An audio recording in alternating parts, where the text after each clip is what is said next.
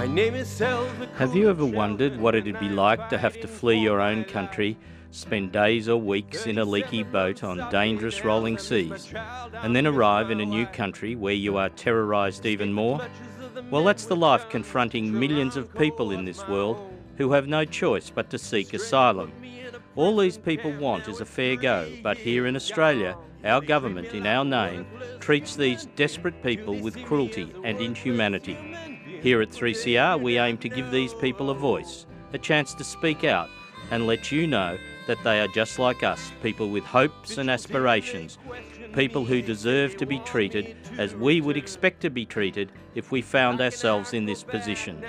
Refugee Radio is the voice of refugees. It's hard to go on living when your future is denied. Good day and welcome to Refugee Radio. I'm your host, Celine Yap.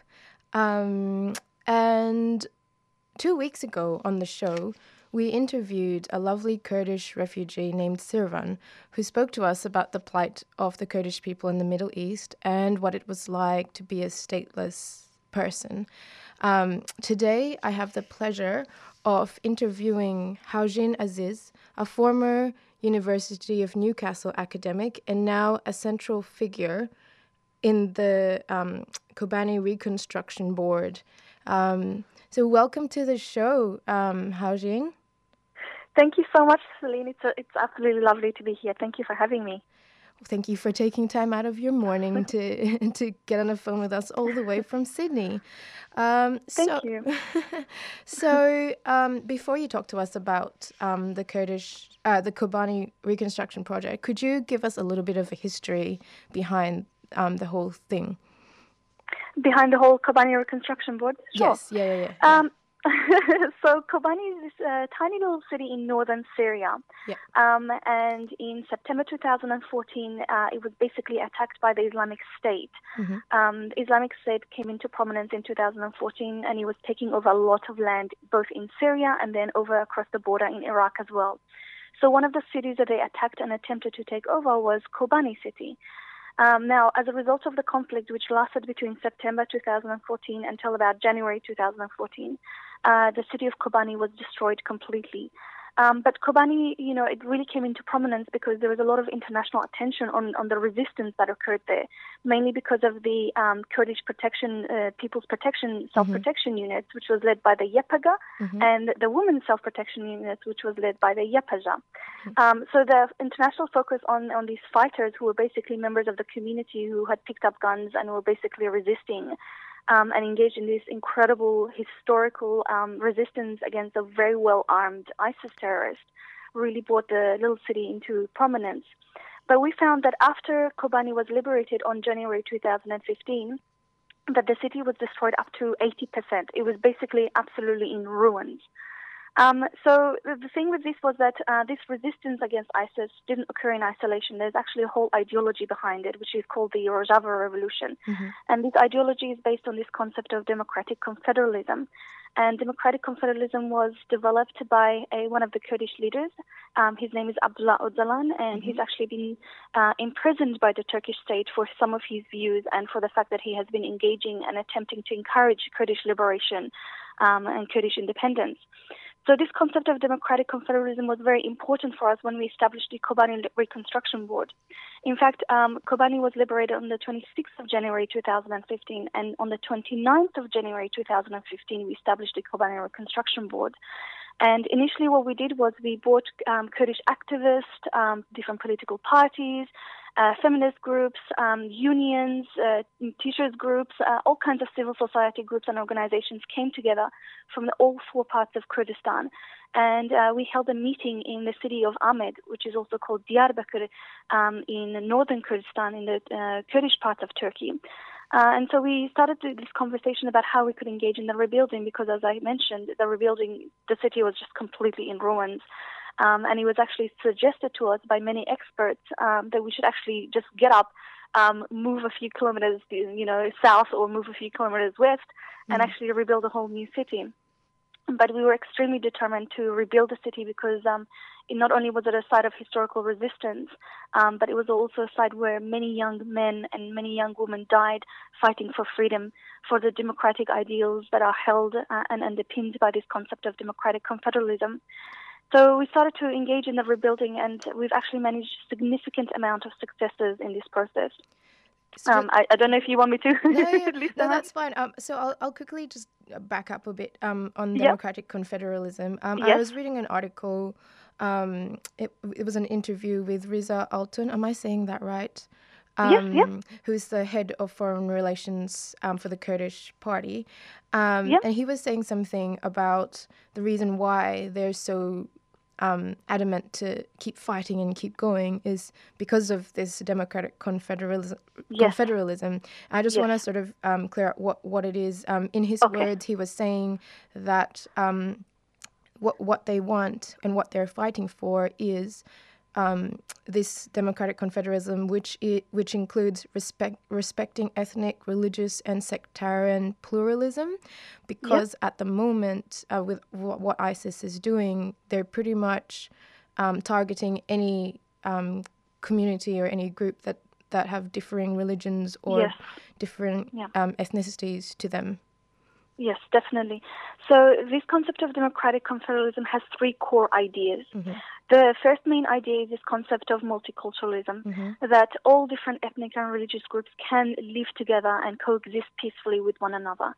Now, this is in direct contrast to the fact that many of the states in the Middle East are actually artificial states. They're artificial constructs imposed by British or French or American, basically, imperialism and neocolonialism. After World War I? Yes, right? Yes. After World War I, many of the countries were formed, and they were basically formed because somebody in France or somebody in England basically sat down with a ruler and just basically drew lines on maps. Now, this has caused significant internal conflict and strife for many of these countries within the Middle East, because there are many different ethnic and religious groups that have been divided across borders, such as the Kurdish people, for instance. And this has caused a significant amount of conflict because the countries that we have been divided under, such as Iran, Turkey, Syria, and Iraq, have been very violent in attempting to assimilate us into either Arab culture, into Iranian culture, or into Turkish culture. Now, naturally, when you force people to assimilate to a particular identity, they resist, and this has caused the Kurdish movement to rise and attempt to liberate itself. Now, one thing we realize is that in the beginning, the Kurdish movement was nationalistic. What it was attempting to do was establish its own nation state, similar to a Turkish state or an Iranian state or Syria, for instance. But what we realized as a result of the establishment of democratic confederalism through Abdullah Öcalan's ideology was that if we were to establish a state, we would inevitably reproduce the same violent practices, the same violent ideologies towards different ethnic and religious minorities and groups, which would inevitably fall into the territories that we are claiming to be Kurdistan. And Abdullah Öcalan argues that we do not want to reproduce the same violences towards minorities as we, as Kurdish people, have been subjected to. So in order for us to resist this, we have come to reject. Not all Kurdish communities have accepted this, naturally, because the idea of of having a state is still a very, very alluring concept. Yeah, it's very dear to some people's hearts, isn't it, to have a state? Yep, definitely. But however, a majority in the Rojava region, which is the North Syria area, and the Kurdish parts of Turkey have come to accept this concept of democratic confederalism. So instead of aiming to establish a state, what we are aiming to do is establish communes and cooperatives and community councils, basically on the street level, on the neighborhood level, and basically it just goes up, which is basically a form of grassroots democratization of society. So one of the major pillars is, as I mentioned, is this concept of multiculturalism, that we are not interested in reproducing the same violent, territorial, resource-based violences towards other ethnic and religious communities.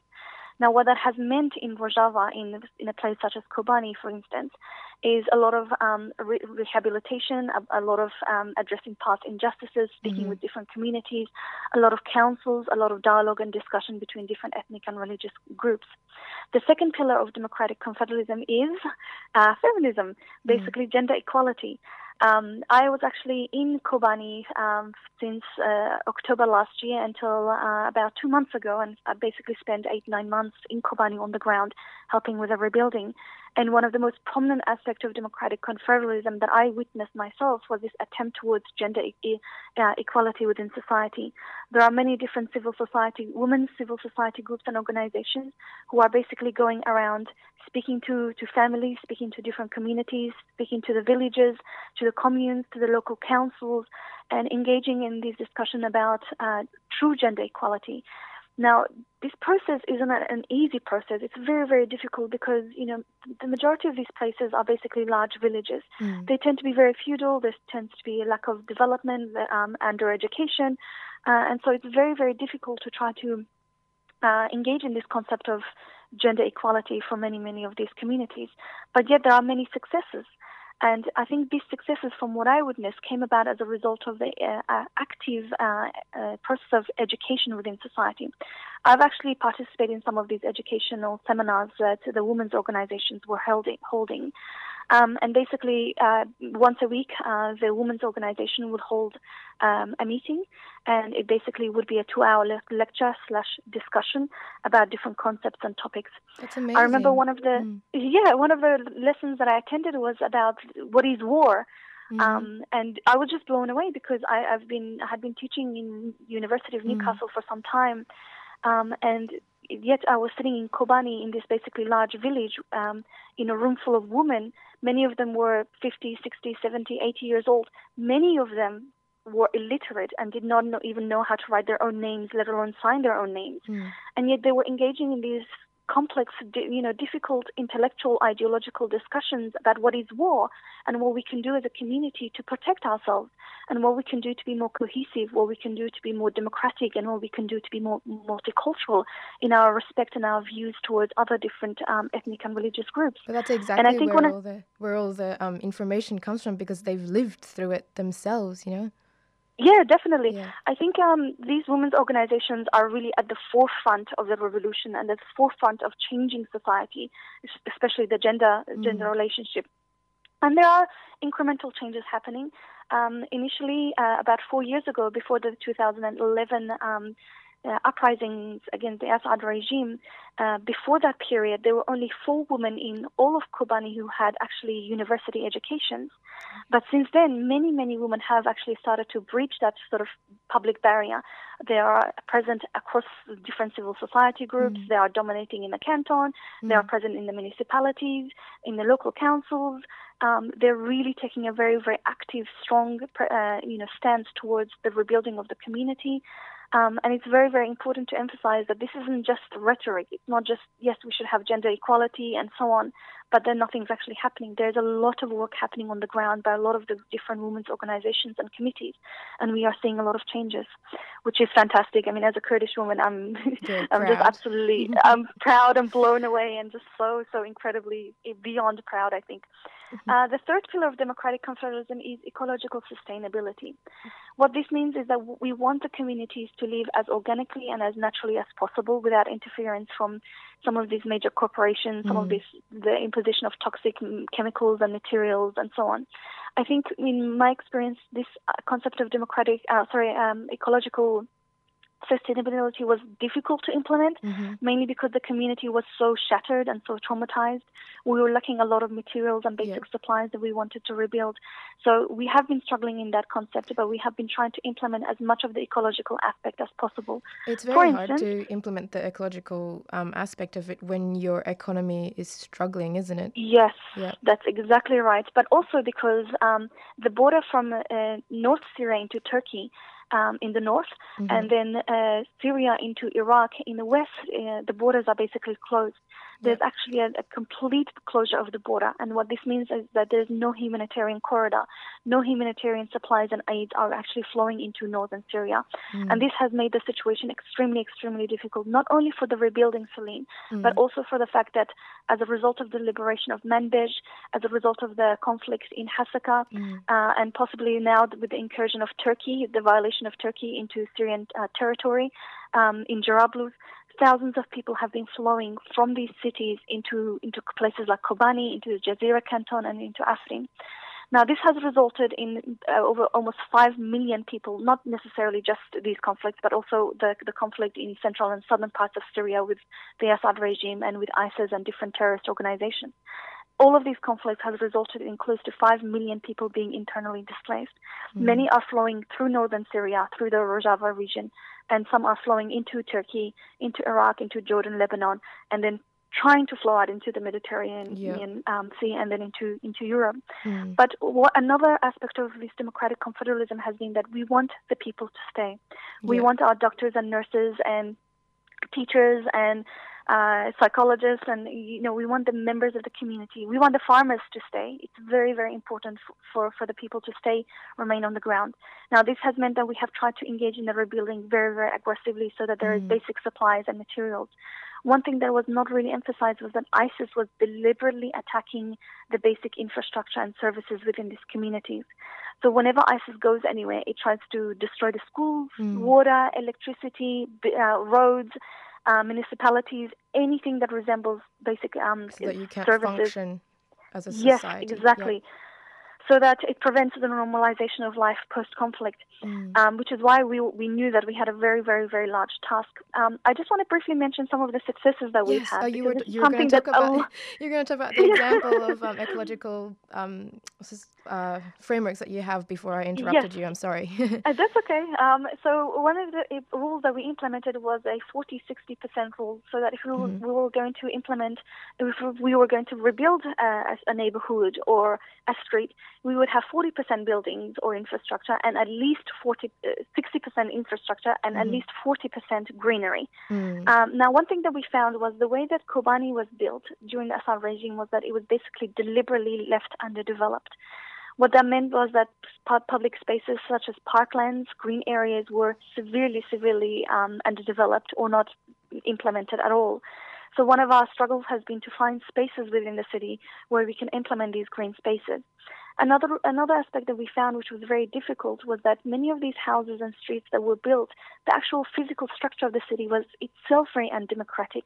We found that we had high walls that basically cordoned off neighbors from each other. It created these high walls that really closed in the streets and the alleyways. And we found that this was really not conducive to this concept of democratic confederalism, that we want communities to come together in public spaces, whether they were green areas such as parks or in community halls or areas where they could come together and have discussions and implement their local council meetings and so on. So we really attempted to change the very structure and foundation of the city, which I think in some ways was to change the way that the Assad regime, that this dictatorial regime had been attempting to structure and maneuver and basically engage in social engineering of the community. So the concept of democratic confederalism isn't just a physical thing. It's not just about the rebuilding, the way that walls are built, the type of equipment and machinery and supplies that we've used, but changing the very foundation of the way society thinks, lives, behaves, and coordinates with one another. So, I mean, obviously this process is still ongoing and it's not finished, but we've managed to, at this stage, rebuild up to 10 of the previous 15 schools within Kobani. That's amazing. We've returned up to 40,000 students to the schools. Some of the schools are extremely overloaded. We have sometimes 50 students, 55 students in one classroom, but we are just happy that we have, chairs and tables and pens and things that we can supply to the students, including obviously education. And you are fundraising for the schools right now, aren't you? Yes, I just thought I'd put that in quickly. Yes, we are definitely fundraising. Thanks for mentioning that. Yes. We are definitely fundraising. There are a few different websites that we are using. Helpkobani.com is our official Kobani Reconstruction Board website. We also have a Facebook page called Kobani Reconstruction Board on Facebook, which you can also go to for further information and details about fundraising for this project. But I think one of our two greatest successes, Celine, was that initially when the international organizations came into Kobani in January and February 2015, they told us that it would take up to 3 years to remove the rubble from because the level of destruction was so colossal. It was 80% of the city was destroyed. We weren't happy with this, so the organizations told us that they would charge us $5 per ton to remove the rubble, and it would take them 3 years. And we thought, we can't wait for the people to return, wait for 3 years in a state of refugeehood, in camps, in horrible conditions, some of them becoming so desperate that they get onto boats and they don't even get to anywhere else because they drown in the sea. So we said, thank you very much, we're not interested, and we actually managed to remove 2.5 million tons of rubble within a period of 6 months. That's incredible. And this was one of our first successes, and we were absolutely blown away. We had everyone within the community helping. We had equipment and machinery that came across the border from the Kurdish cities and municipalities in Turkey, which supplied us with all the necessary equipment and sometimes the engineers as well. I think our greatest success at this stage, second greatest success, is that the population of Kobani pre-war in 2011 was 400,000 people. At this stage, about a year and a half after the liberation of Kobani, we have managed to bring back 320,000 people from the previous 400,000 population. Now, this is a huge, huge success, and I know there's a lot of discussions about the refugee issue here in Australia, in Europe, and this is one thing I really, really want to emphasize. We were so successful in bringing back people because not only we had an ideology that we want people to stay in their community, help with the rebuilding, help with the democratization process, and help come back to their own land and property. And this is really important. Many of the refugees and the displaced people do not want to become refugees, do not want to go to, Europe and Australia and so on. So we were very successful because we developed trust between the community, because we demonstrated actively and physically that we could rebuild the community, that people could come back and their children would have access to schooling and to education, to water, to electricity, and would actually have some basic services provided to them. And this has been the source of our success in why people have returned. It's a combination of the ideology, but also a combination of the fact that we were so aggressive with the rebuilding.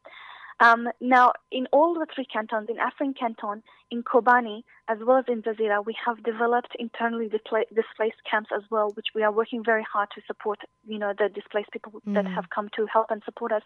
But the problem is that the lack of a humanitarian corridor from Turkey into Syria, especially, and Iraq into Syria, is really, really limiting our capacity to support these communities. Is that because of the bombings that are going on from ISIS along that area? No, it actually has nothing to do with that. It's more of a political issue because there's a huge Kurdish minority in Turkey which are actively resisting against the Turkish state and Erdogan's increasing violence towards the Kurdish people and other minorities such as Alevis and Yazidis and Christian communities in Turkey. So Turkey is very, very worried that the Kurdish gains in northern Syria, in Rojava region, is going to encourage a similar act by the Kurdish people in Turkey. And this has resulted in earlier this week in Turkey invading Syria and basically going into the northern city of Jarablus, which is basically across all social media, across the news. It's a huge, huge problem.